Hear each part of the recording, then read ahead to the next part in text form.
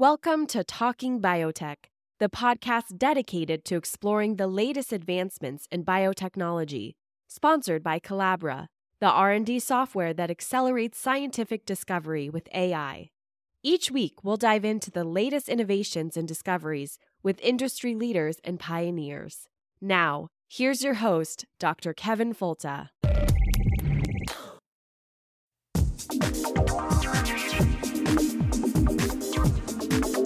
I want to see science serve a useful purpose to improve the standard of living for all people.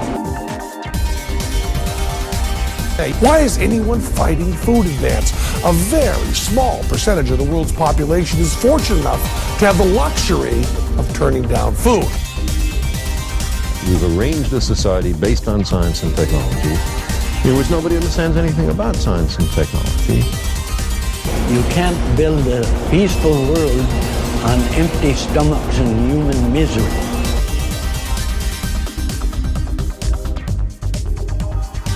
Thank you for listening to the Talking Biotech podcast.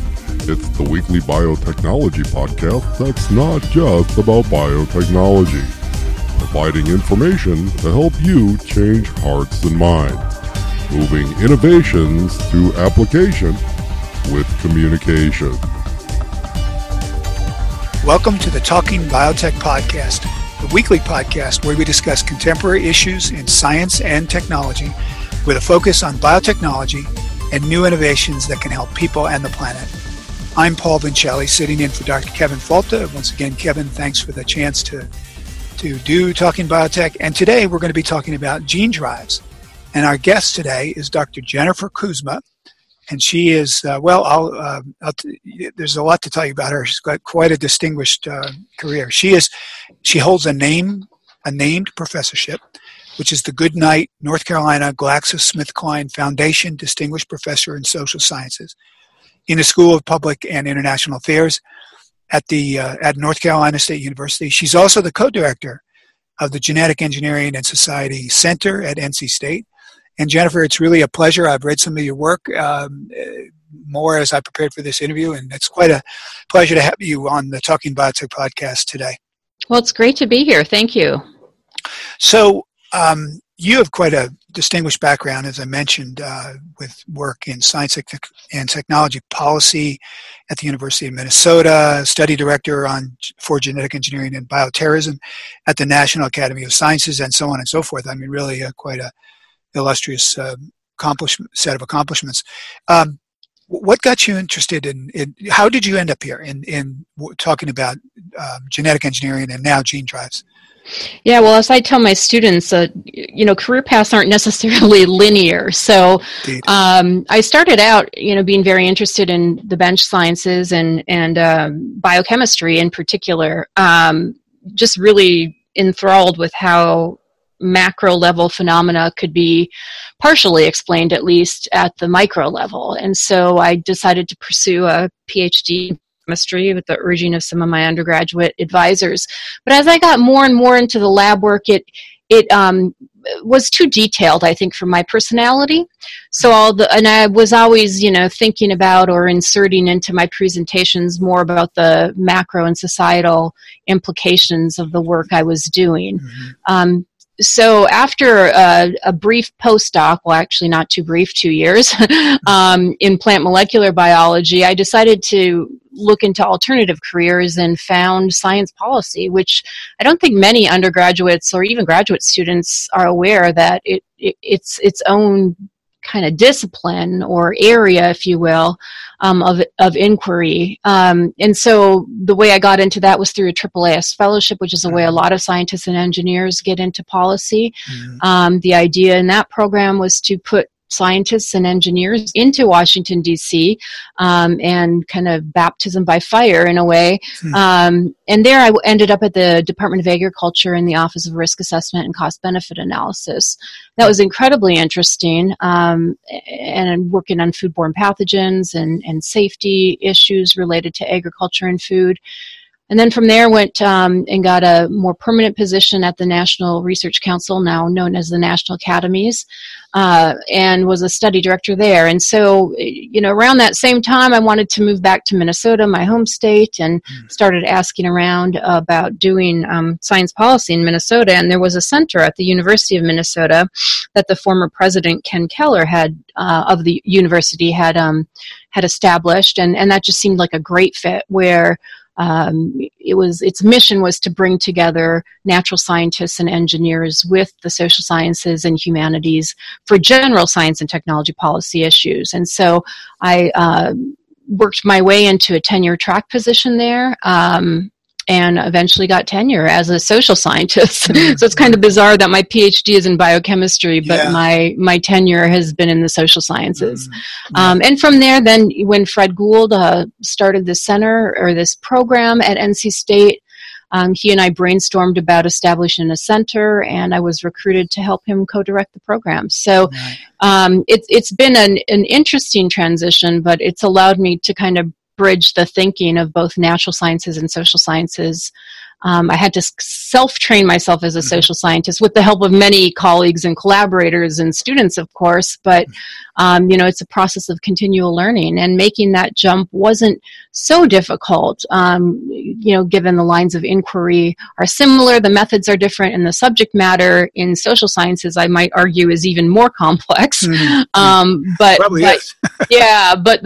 some of the way you structure research questions and investigate them is pretty similar. Yeah, so. That if listeners get nothing else but to be reminded of the importance of talking to social scientists, that's enough. In fact, my partner is a social scientist, and boy, is it such a wonderful background, especially if you do any outreach, or as in your case, you're doing policy.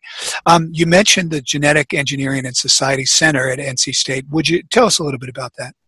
Yeah, well, this is just a perfect home for me and many other people who like to, make those connections and build those bridges between the social sciences and natural sciences and humanities. So we are a multi and sometimes interdisciplinary program established in 2014, early 2014.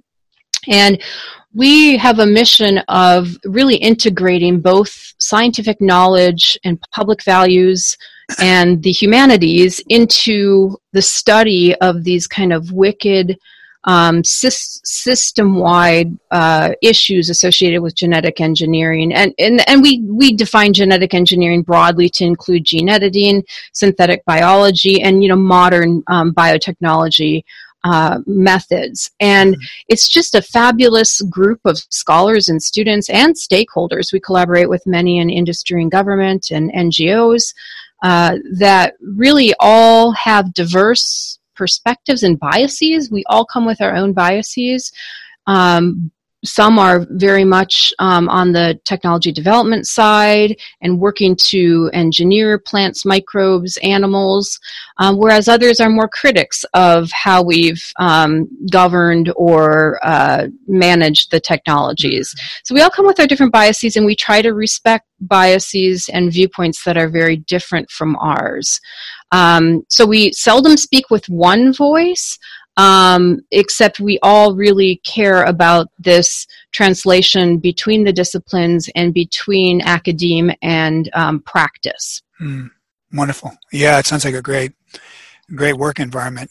So you somewhere in your introduction you mentioned Fred Gould, who between the two of you you're both co-directors of the center. Am I right? Yes, correct. Yeah. So Fred went into depth in part one of this two-part series that we're recording on gene drives, and so he gave some detail about what they are, but just as a reminder, in case some listeners have not heard part one, Fred's part, how would you describe a gene drive? Yeah, well, some of the foundations of gene drives relies on gene editing and the retention. So if you put the gene editing machinery in, often what plant biotechnologists are doing now is once it makes the edit, you take it out. or you leave it in and it sort of goes unnoticed, if you will, by the plant. It might make off-target edits, but it's not there to continue to put itself into the population. Mm-hmm. With gene drives, it relies on that kind of foundational gene editing, but with every generation, it increases the prevalence of the gene in that species or in that population. And so it's, the name is pretty descriptive in the sense that you're trying to drive that gene through a population, whether it be in a laboratory environment like a field or a cage study or a laboratory study, or whether it be out in the field with field testing. And so gene drives can either be designed to be sustaining throughout a population in the environment. Now, I'm not sure if we're able to achieve that in practice because none have been released in the environment yet. Okay. Or they're designed to be more limiting and to come to some sort of steady state and not spread. And some of that, the technicalities of how you can engineer one or the other. I mean, that's really Fred's domain. He's been a pioneer in kind of the modeling, the population genetics modeling of gene drives with others as well. And so it's a complicated kind of biological machinery that with every generation, the gene that you're wanting to drive through the population will insert itself into the other chromosome and try to achieve 100% inheritance unless you design it to be more self-limiting. Mm-hmm. And so to me, what's a bit different about this than previous generations of generations of technology of genetic engineering or genetic modification is that these would be designed to spread in ecosystems, or the gene would be designed to spread through populations, whereas most of our governance strategies and our risk management strategies for field testing of GMOs are really meant to contain. For example, we don't want crops to cross-pollinate with the wild relatives or neighboring fields where the genetically engineered variety isn't grown. Or we don't want animals, that are produced in the laboratory and maybe for even on farm to necessarily get into related wild populations. And so, in contrast, gene drives are really intended to spread. And I think that's the crux of a lot of the risk management and regulatory issues that we will face. That's a great way to think about it because, I wanted to make this point that gene drives are not, say, genetically modified or genetically engineered crops. These are genetically engineered, could be weeds or invasive plants or mosquitoes that transmit malaria, and they're being modified in a way, genetically modified and engineered to spread, as you say. So that's exactly. A key word. Yeah. And so you probably I wouldn't think do this in corn or, a traditionally genetically engineered crop, but exactly what you said, you'd want to do it more in insects or things that do spread throughout populations. So you've written rather extensively on these policy issues, and a recent paper I read was your work out of in the Journal of Responsible Innovation. Oh, great! Mm-hmm. Yeah, and we're going to have the link to that whole set of papers, open access papers, on the website. So governance was I think the part that you bring to the table, that really fits following Fred's discussion. So. I don't even know where to begin. What do you think? What do we need to know about governance? Today's talk is really about that. So. Well, first, I think it helps to shed some light on my definition of governance, and it's one that comes from mainly the policy and management literature that. Governance is really broadly speaking, watchful and responsible care by all of society and all different sectors of society. So governance does not just include regulations, which we think of having the force of law or statute, but it could include voluntary programs such as data sharing or monitoring, or corporate responsibility programs to monitor the impacts of their products. Or it could be on the consumer side and consumer watchdogs and being really watchful for impacts out there in the marketplace or in the environment.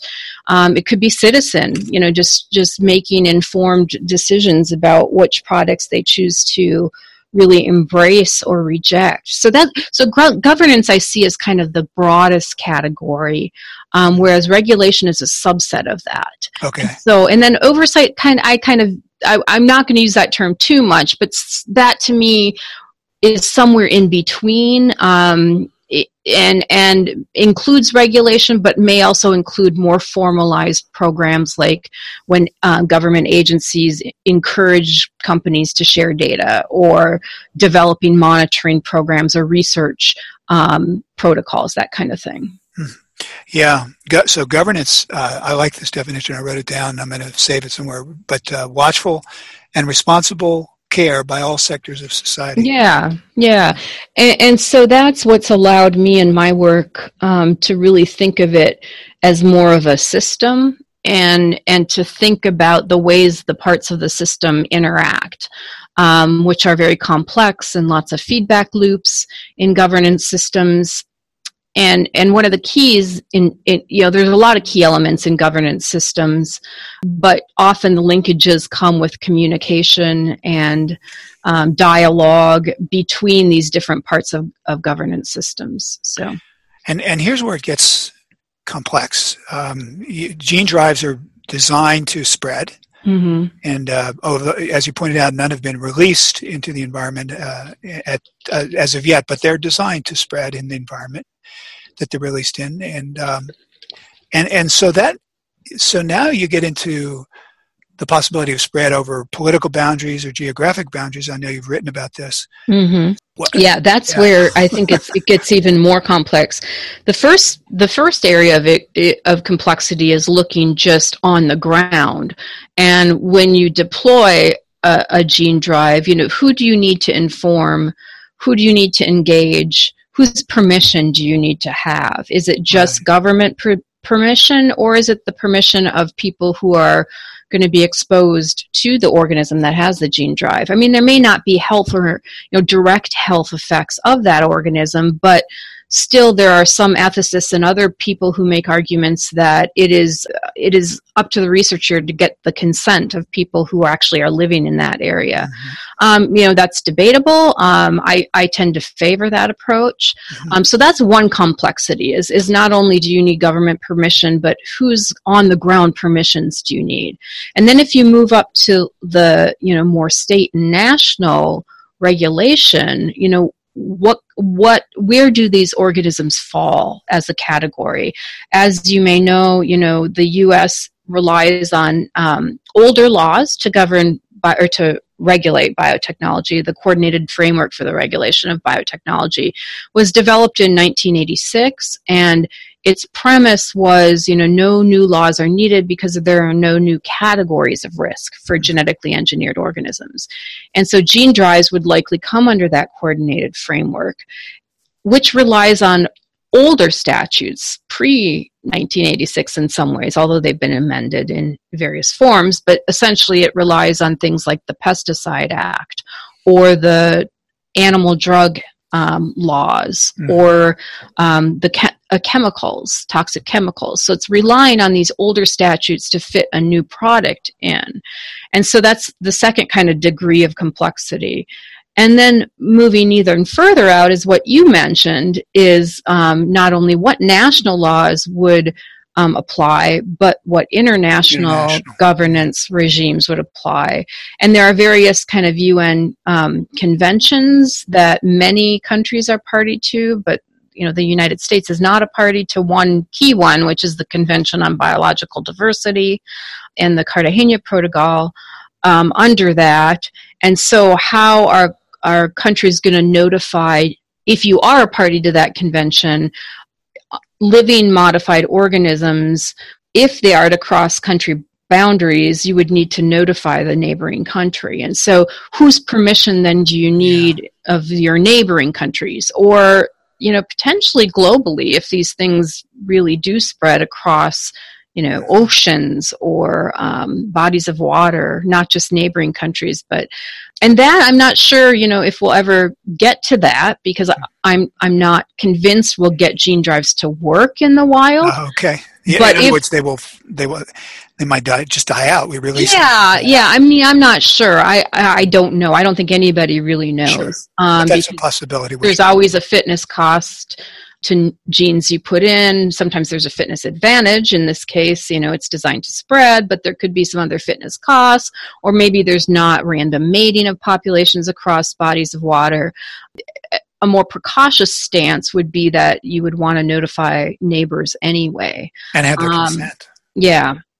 So I think there's a lot of degrees of complexity to this at local, very local, national, regional, and international levels. Yeah.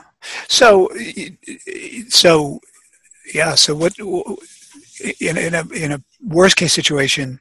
I mean, all these questions and considerations are valid, and every one of them. And one would want the buy-in of the people in the area where the gene drive is going to be released. One would want appropriate laws, and agreement with international neighbors. But I guess I'm wondering how much dissension is tolerable while still going forward, or should you know what I'm saying? I'm not sure I'm asking this. No, I think that's a good question. Not only will you have kind of political disagreement about just sovereignty and the rights of individual countries to kind of make their own destiny with technology, right. But I think you'll also have cultural considerations about how different countries value different species. An invasive species in one country might be a desirable species in another. So there are a lot of complexities there. And then you also have kind of health and environmental impacts, whether positive or negative, and how they might differentially affect different geographic areas. So I think, you're always going to have some dissension, and I don't think you can, reduce it to zero by any means. But I do think that there are opportunities to be more inclusive in regional conversations. And the U.S. has traditionally, just in any area, not just genetic engineering, but has had somewhat of a go-it-alone mentality when it comes to these things, whether it be climate change or genetic engineering, biodiversity. And so how far are you going to want to take that? And I think there's a long way to go on the more cooperative models of governance. So I agree that, you're always going to have some dissension, but there's a long way to go to minimizing that, I think, with how you approach this. I'm sympathetic to the issue of transgene flow in, heritage varieties of corn, for example, in Mexico. So, yes, absolutely. Which is not, self-propagating and designed to spread like a gene drive, but still, the people that cherish those ancient varieties don't want transgenes in them. And as an aside, we took some students down to Mexico, I think it was like 3 years ago, I don't know if Fred talked about this, to study the issue of maize varieties in Mexico and their importance, their cultural importance to indigenous populations, small farmers in Mexico, and the cultural and the economic importance of those different varieties. The people like their varieties that they've been growing for hundreds of years. And contamination there is seen as a risk in and of itself. I mean, often in the U.S. we talk about gene flow isn't, a risk. It's what the consequences of gene flow are. But in some cultures, the gene flow is a contamination because it was perfect as it was in the view of their culture. So, so absolutely. Plus, it's just an origin of biodiversity or a site of biodiversity. Right. And you would want to preserve that variety for the future, just for very practical reasons as well. Yeah, good. Well, listen, let's take a short break. We're talking to We're talking to Dr. Jennifer Kuzma from the Genetic Engineering and Society Center at North Carolina State University. And when we come back, we're going to continue our talk about gene drives. And so thank you for listening to the Talking Biotech podcast. Hello, Talking Biotech listeners. My name is Nick Syke, and I wanted to take just a quick moment to tell you about No Ideas Media. That's No with a K and a W. It's a media company I've recently started, and its express purpose is to have pragmatic conversations about divisive topics. And I'm willing to bet that since you're here listening to a biotechnology podcast right now, you'd probably agree that a pragmatic conversation about this topic could benefit a lot of people, especially when we're talking about biotechnology in food, the dreaded GMO. This is the first topic I wanted No Ideas Media to focus on, and I wanted to learn it pretty well. So I traveled all over the place, Hawaii to Uganda. I interviewed Ashwaka experts, including this pretty awesome guy you might have heard of named Kevin Folta. I'm making videos with all these interviews, and I'd love you to check them out. You can find them by searching No Ideas Media on YouTube or Facebook. Remember, that's no as in knowledge. Every week you'll find a new video featuring some exciting expert or topic to do with genetically engineered food. And the videos are perfect for people who aren't super familiar with the science. So I would really encourage you to share them, especially with people you know who need to take a look at this scary topic of GMO a little more pragmatically. Also, if you want to get in on a surprisingly constructive conversation about this topic and maybe even contribute to changing a few minds, follow No Ideas Media on Facebook and get in on the conversations there. It also really helps us if you subscribe to the No Ideas Media YouTube channel. Plus, that way you'll always know when there's something new and exciting to watch and share. And I mean, let's face it, we all want to be in the know, right? That's why you're listening to this podcast after all, which I think I'll let you get back to about now. Thanks a lot. And we're back on the Talking Biotech podcast with Dr. Jennifer Kuzma from the Genetic Engineering and Society Center at North Carolina State University. Jennifer, welcome back, and thanks for being here. Thank you. So, there's so many interesting things we started to uncover during the break. So you have written about ethical issues with respect to gene drives and particularly have thoughts about sort of the intergenerational aspects of the use of gene drives. Why don't you tell us about that? Yeah, so I in a recent paper, I went through different applications of gene drives and kind of thought about what are the risks or the benefits to future generations from the use of different types of gene drives. So whether you're using it in health areas, for example, to drive down populations of mosquitoes, to hopefully prevent transmission of Zika or dengue viruses, versus where you might be putting a gene drive into an endangered species to immunize it against disease that are spreading. And I thought about, what obligations do we have to protect the future of the planet for subsequent generations? And it's, intergenerational ethics or equity is sort of the framing of that. And I kind of surprised myself in thinking about, when do you have a moral kind of imperative to use gene drives under conditions of high uncertainty? I mean, there's always going to be a significant amount of uncertainty to deploying a gene drive, and that's something we have to grapple with. Mm-hmm. And so when might people want to accept that level of uncertainty in order to protect the world? And for health purposes, although they're very important, and I think there could be uses of gene drives there, you'll generally have other alternatives you might be able to think of that are reasonable or logistically possible, such as putting the money into vaccination, for example, or vaccine research.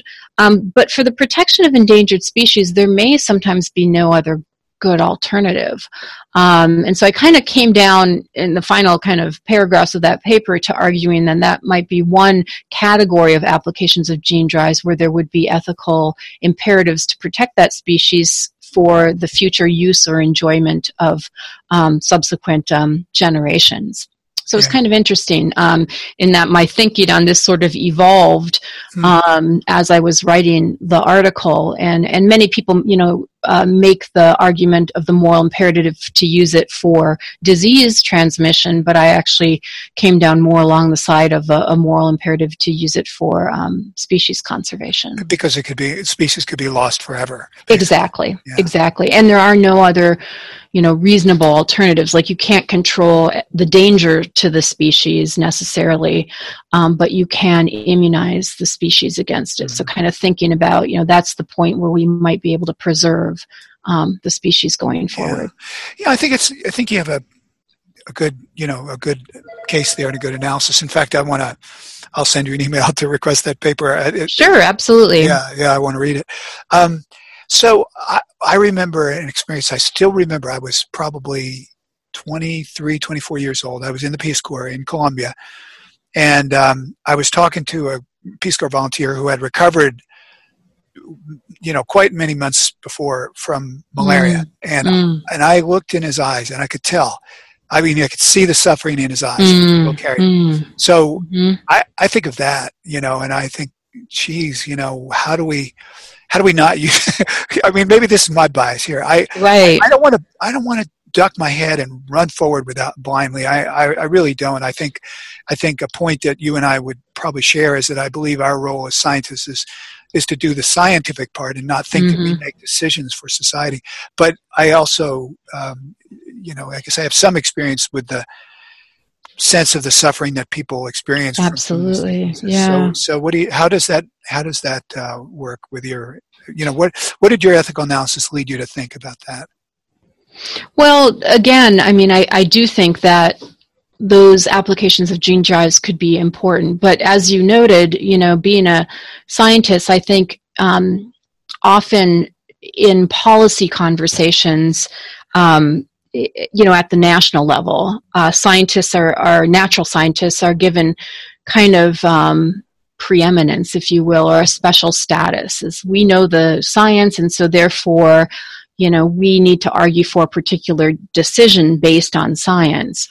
Whereas I would argue there's no decision that you can make that is solely based on science. And although our regulations are very focused on, direct health and environmental risks, and we need to have good science to inform those decisions, it's impossible to say what you should do as a society based only on that. Right. And so, in the case of health applications of gene drives, one would want to open up the circle to people who are affected by the disease, social scientists that could help think about the social and economic impacts of disease versus the social and economic impacts of deploying gene drives.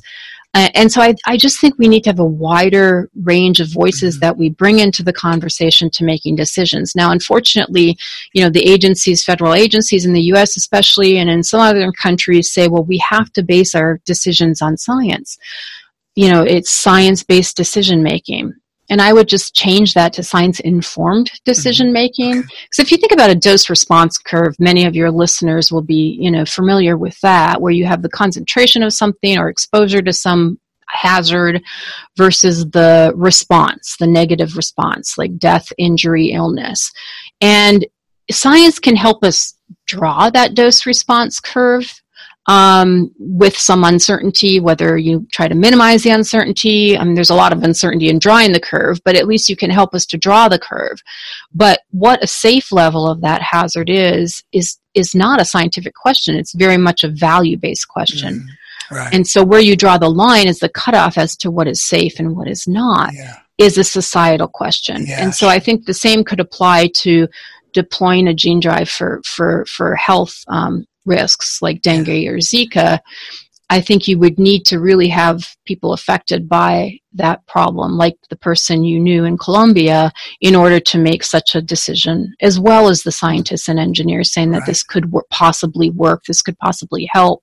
These are the possible health risks and the health benefits. You also need those wider voices as to what's acceptable from multiple kinds of perspectives. Yeah. actually, I don't know how many natural scientists would feel that way, but I actually agree. And I was, as you answered, and I was thinking about what you were saying, I was thinking, well, why is this such a comfortable decision for me? I mean, that, and I think I realized why. Partly because my partner is a social scientist, but partly because I was doing climate change outreach, global climate change outreach, and very frustrating.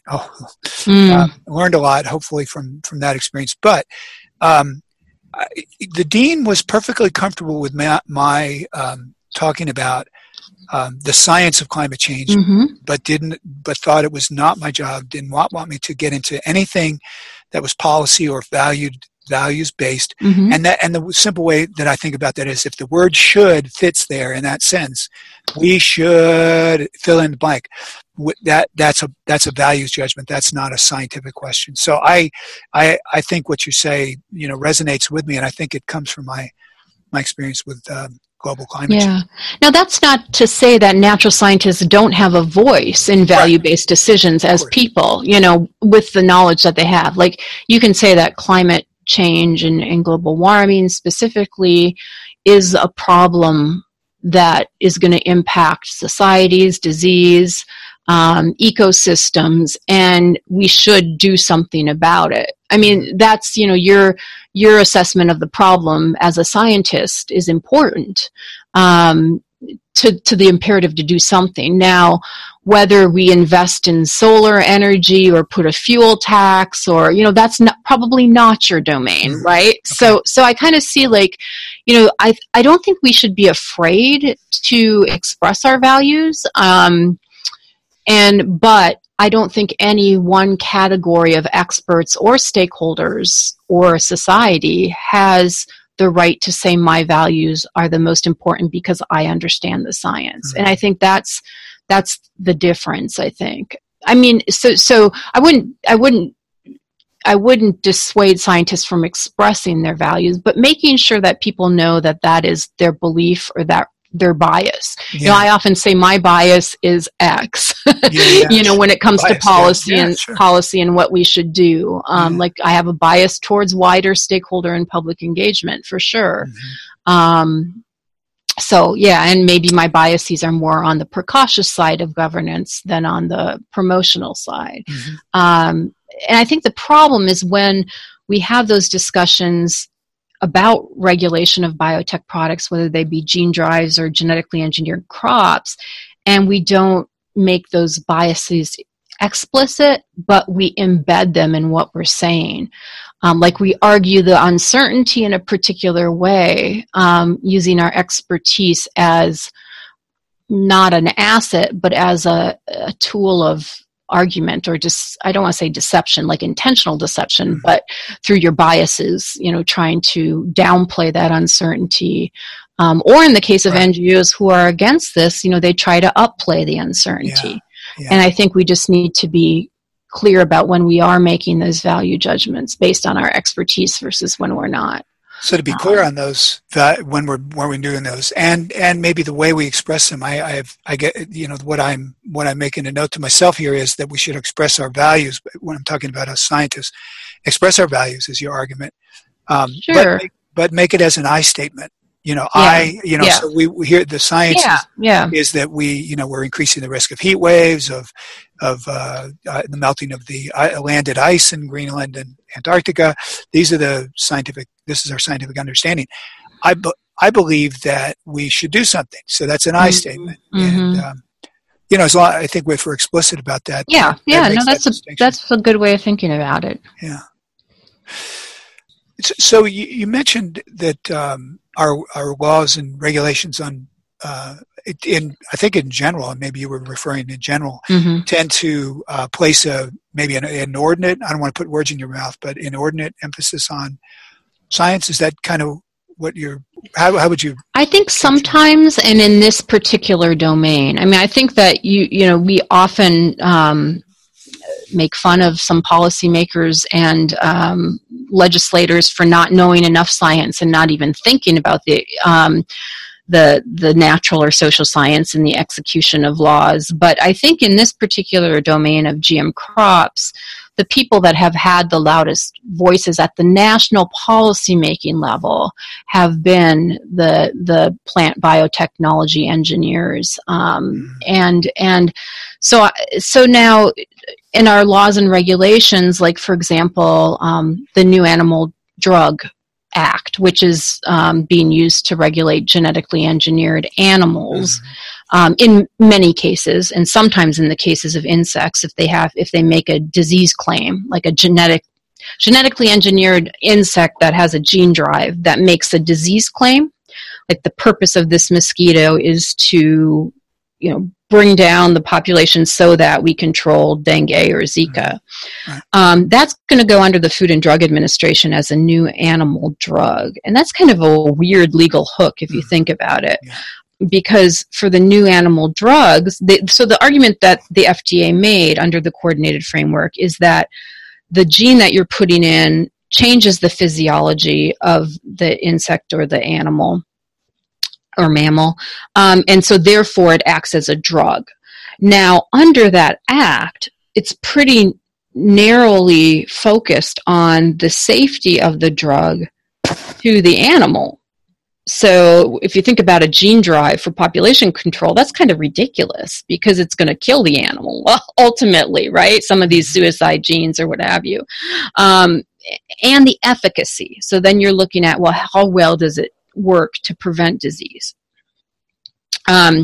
So those kind of two scientific questions, if you will, safety to the animal, I mean, that has some value-based components, but health risks to the animal and efficacy of it working to combat disease, that's a pretty narrow scope of risks if you think about it, and doesn't really fit what we're most concerned about. Gene drives is more of the ecological implications. So it's kind of a mismatch, if you will. That particular statute. Now, some mosquitoes will go under EPA, the Environmental Protection Agency, as pesticide products. That's probably a better fit, but I still think there could be some problems there, as pesticide laws have been written for chemicals, things that don't typically move and reproduce, and so there are some kind of weak points with that approach as well. So like the Oxitec mosquito has been moved recently from FDA to EPA because the company is no longer making a disease claim.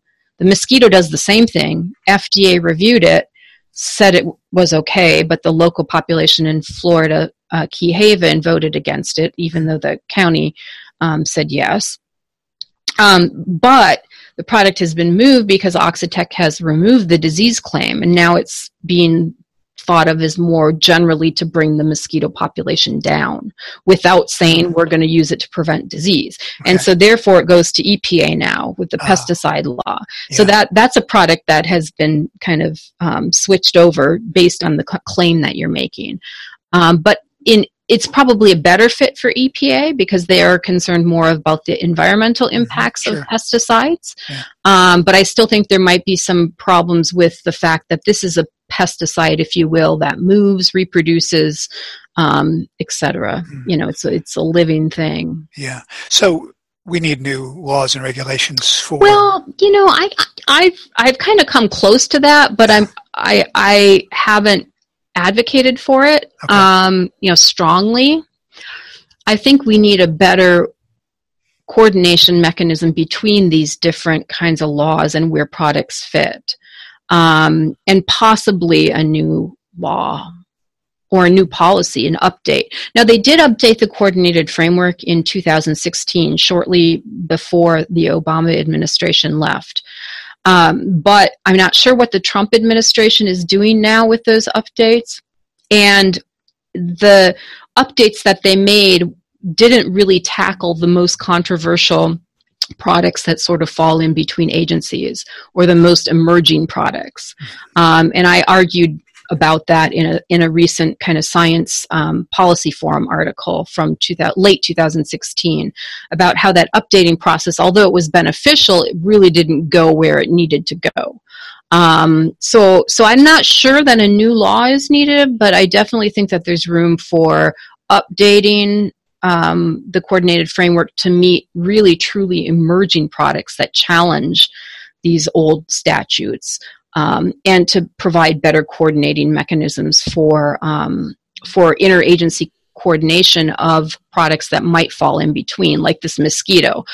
FDA could have taken it, EPA, and did take it for a while. EPA now has it, and it's sort of been bounced around.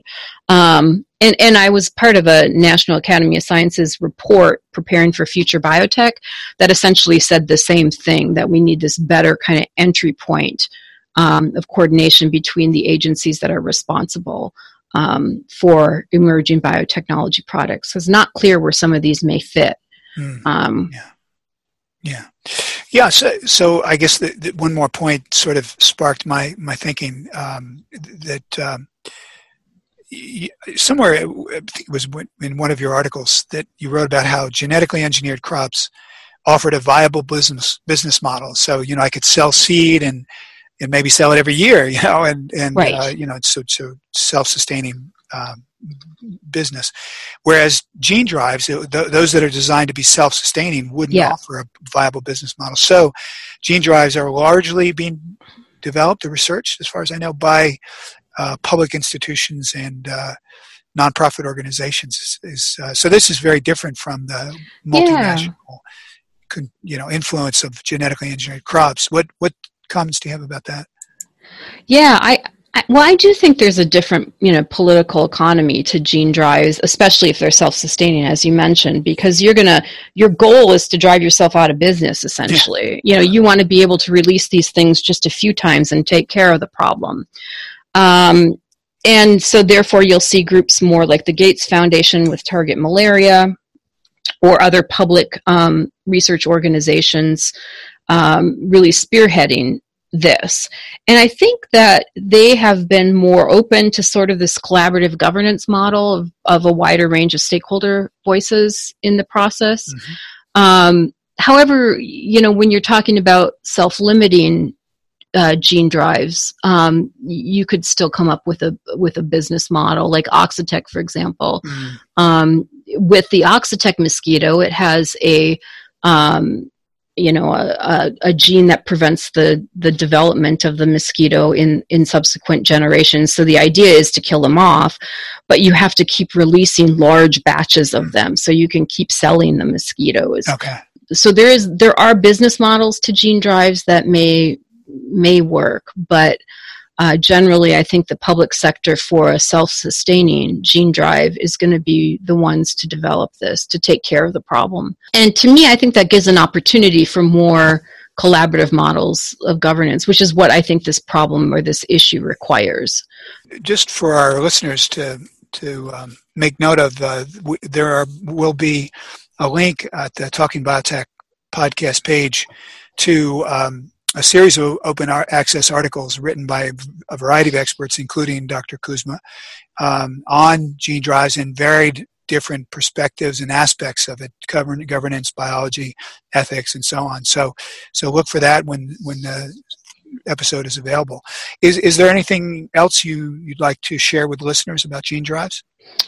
Well, I think I've been to some meetings recently. I just want to share one more thing with the natural science community. Yeah. And it's not necessarily specific to gene drives, but it's more about gene editing, synthetic biology. There have been a lot of conversation about language and how we frame what these technologies are, and talking about, how we need to call gene editing something else, or avoid the term GMOs, or instead of saying synthetic biology, say engineering biology, or instead of saying gene editing, say new breeding technologies. And so another thing that came up kind of in my thinking and conversation about this is really the transparency issue, and especially when it comes to language.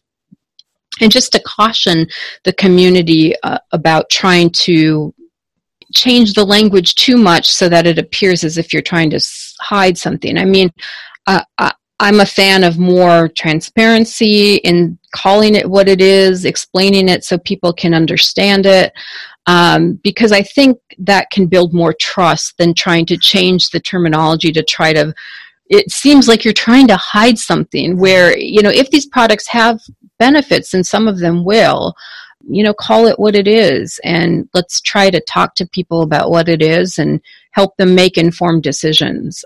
So that's something that's been kind of bothering me a little bit recently, is this struggle over what to call things in language. Yeah. And I think it's complicated. And of course, you don't want to use inflammatory language either, Right. You don't want to call them like killer gene drives, I'm sure. But by the same token, trying to create euphemisms for what things are is not going to necessarily work either. Yeah, it's not transparent. And trust is really the most important thing in public perception of emerging technologies. And a lot of the social science literature says that, trust is really key, and trust has to be earned. And I just think that, we could go further as kind of a technology savvy community. And I include myself in that as well, of really building that trust.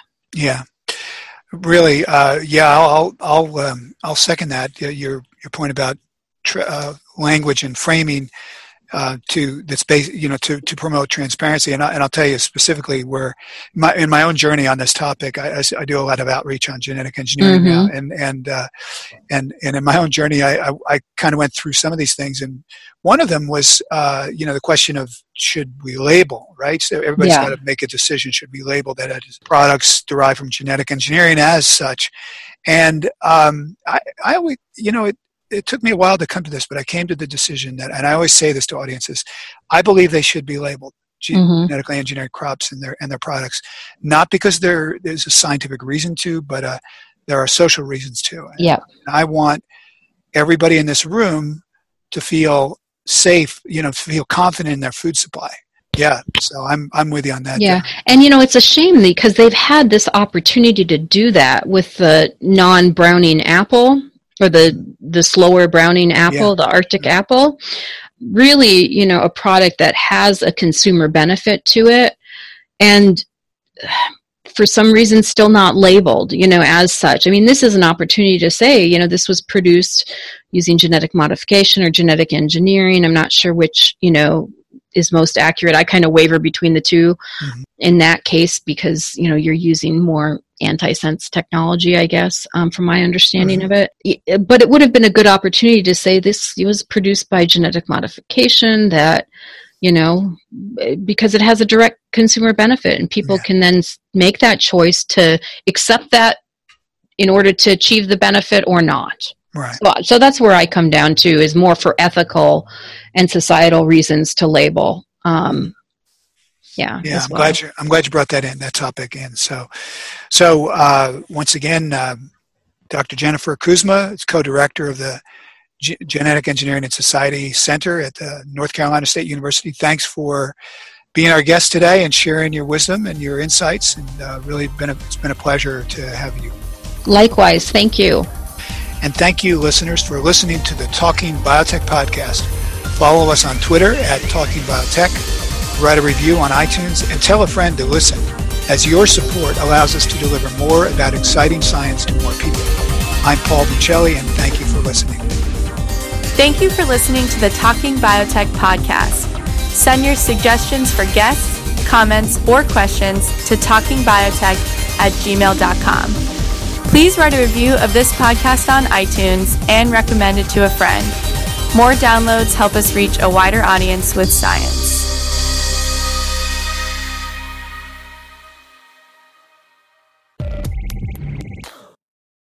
You've been listening to Talking Biotech, sponsored by Collabra, the platform that bridges the gap between siloed research tools. With Collabra's electronic lab notebook, scientists can work together in real time, sharing data and insights with ease. Revolutionize your research collaboration. Sign up for a demo today at collabra.app, COLABRA.app.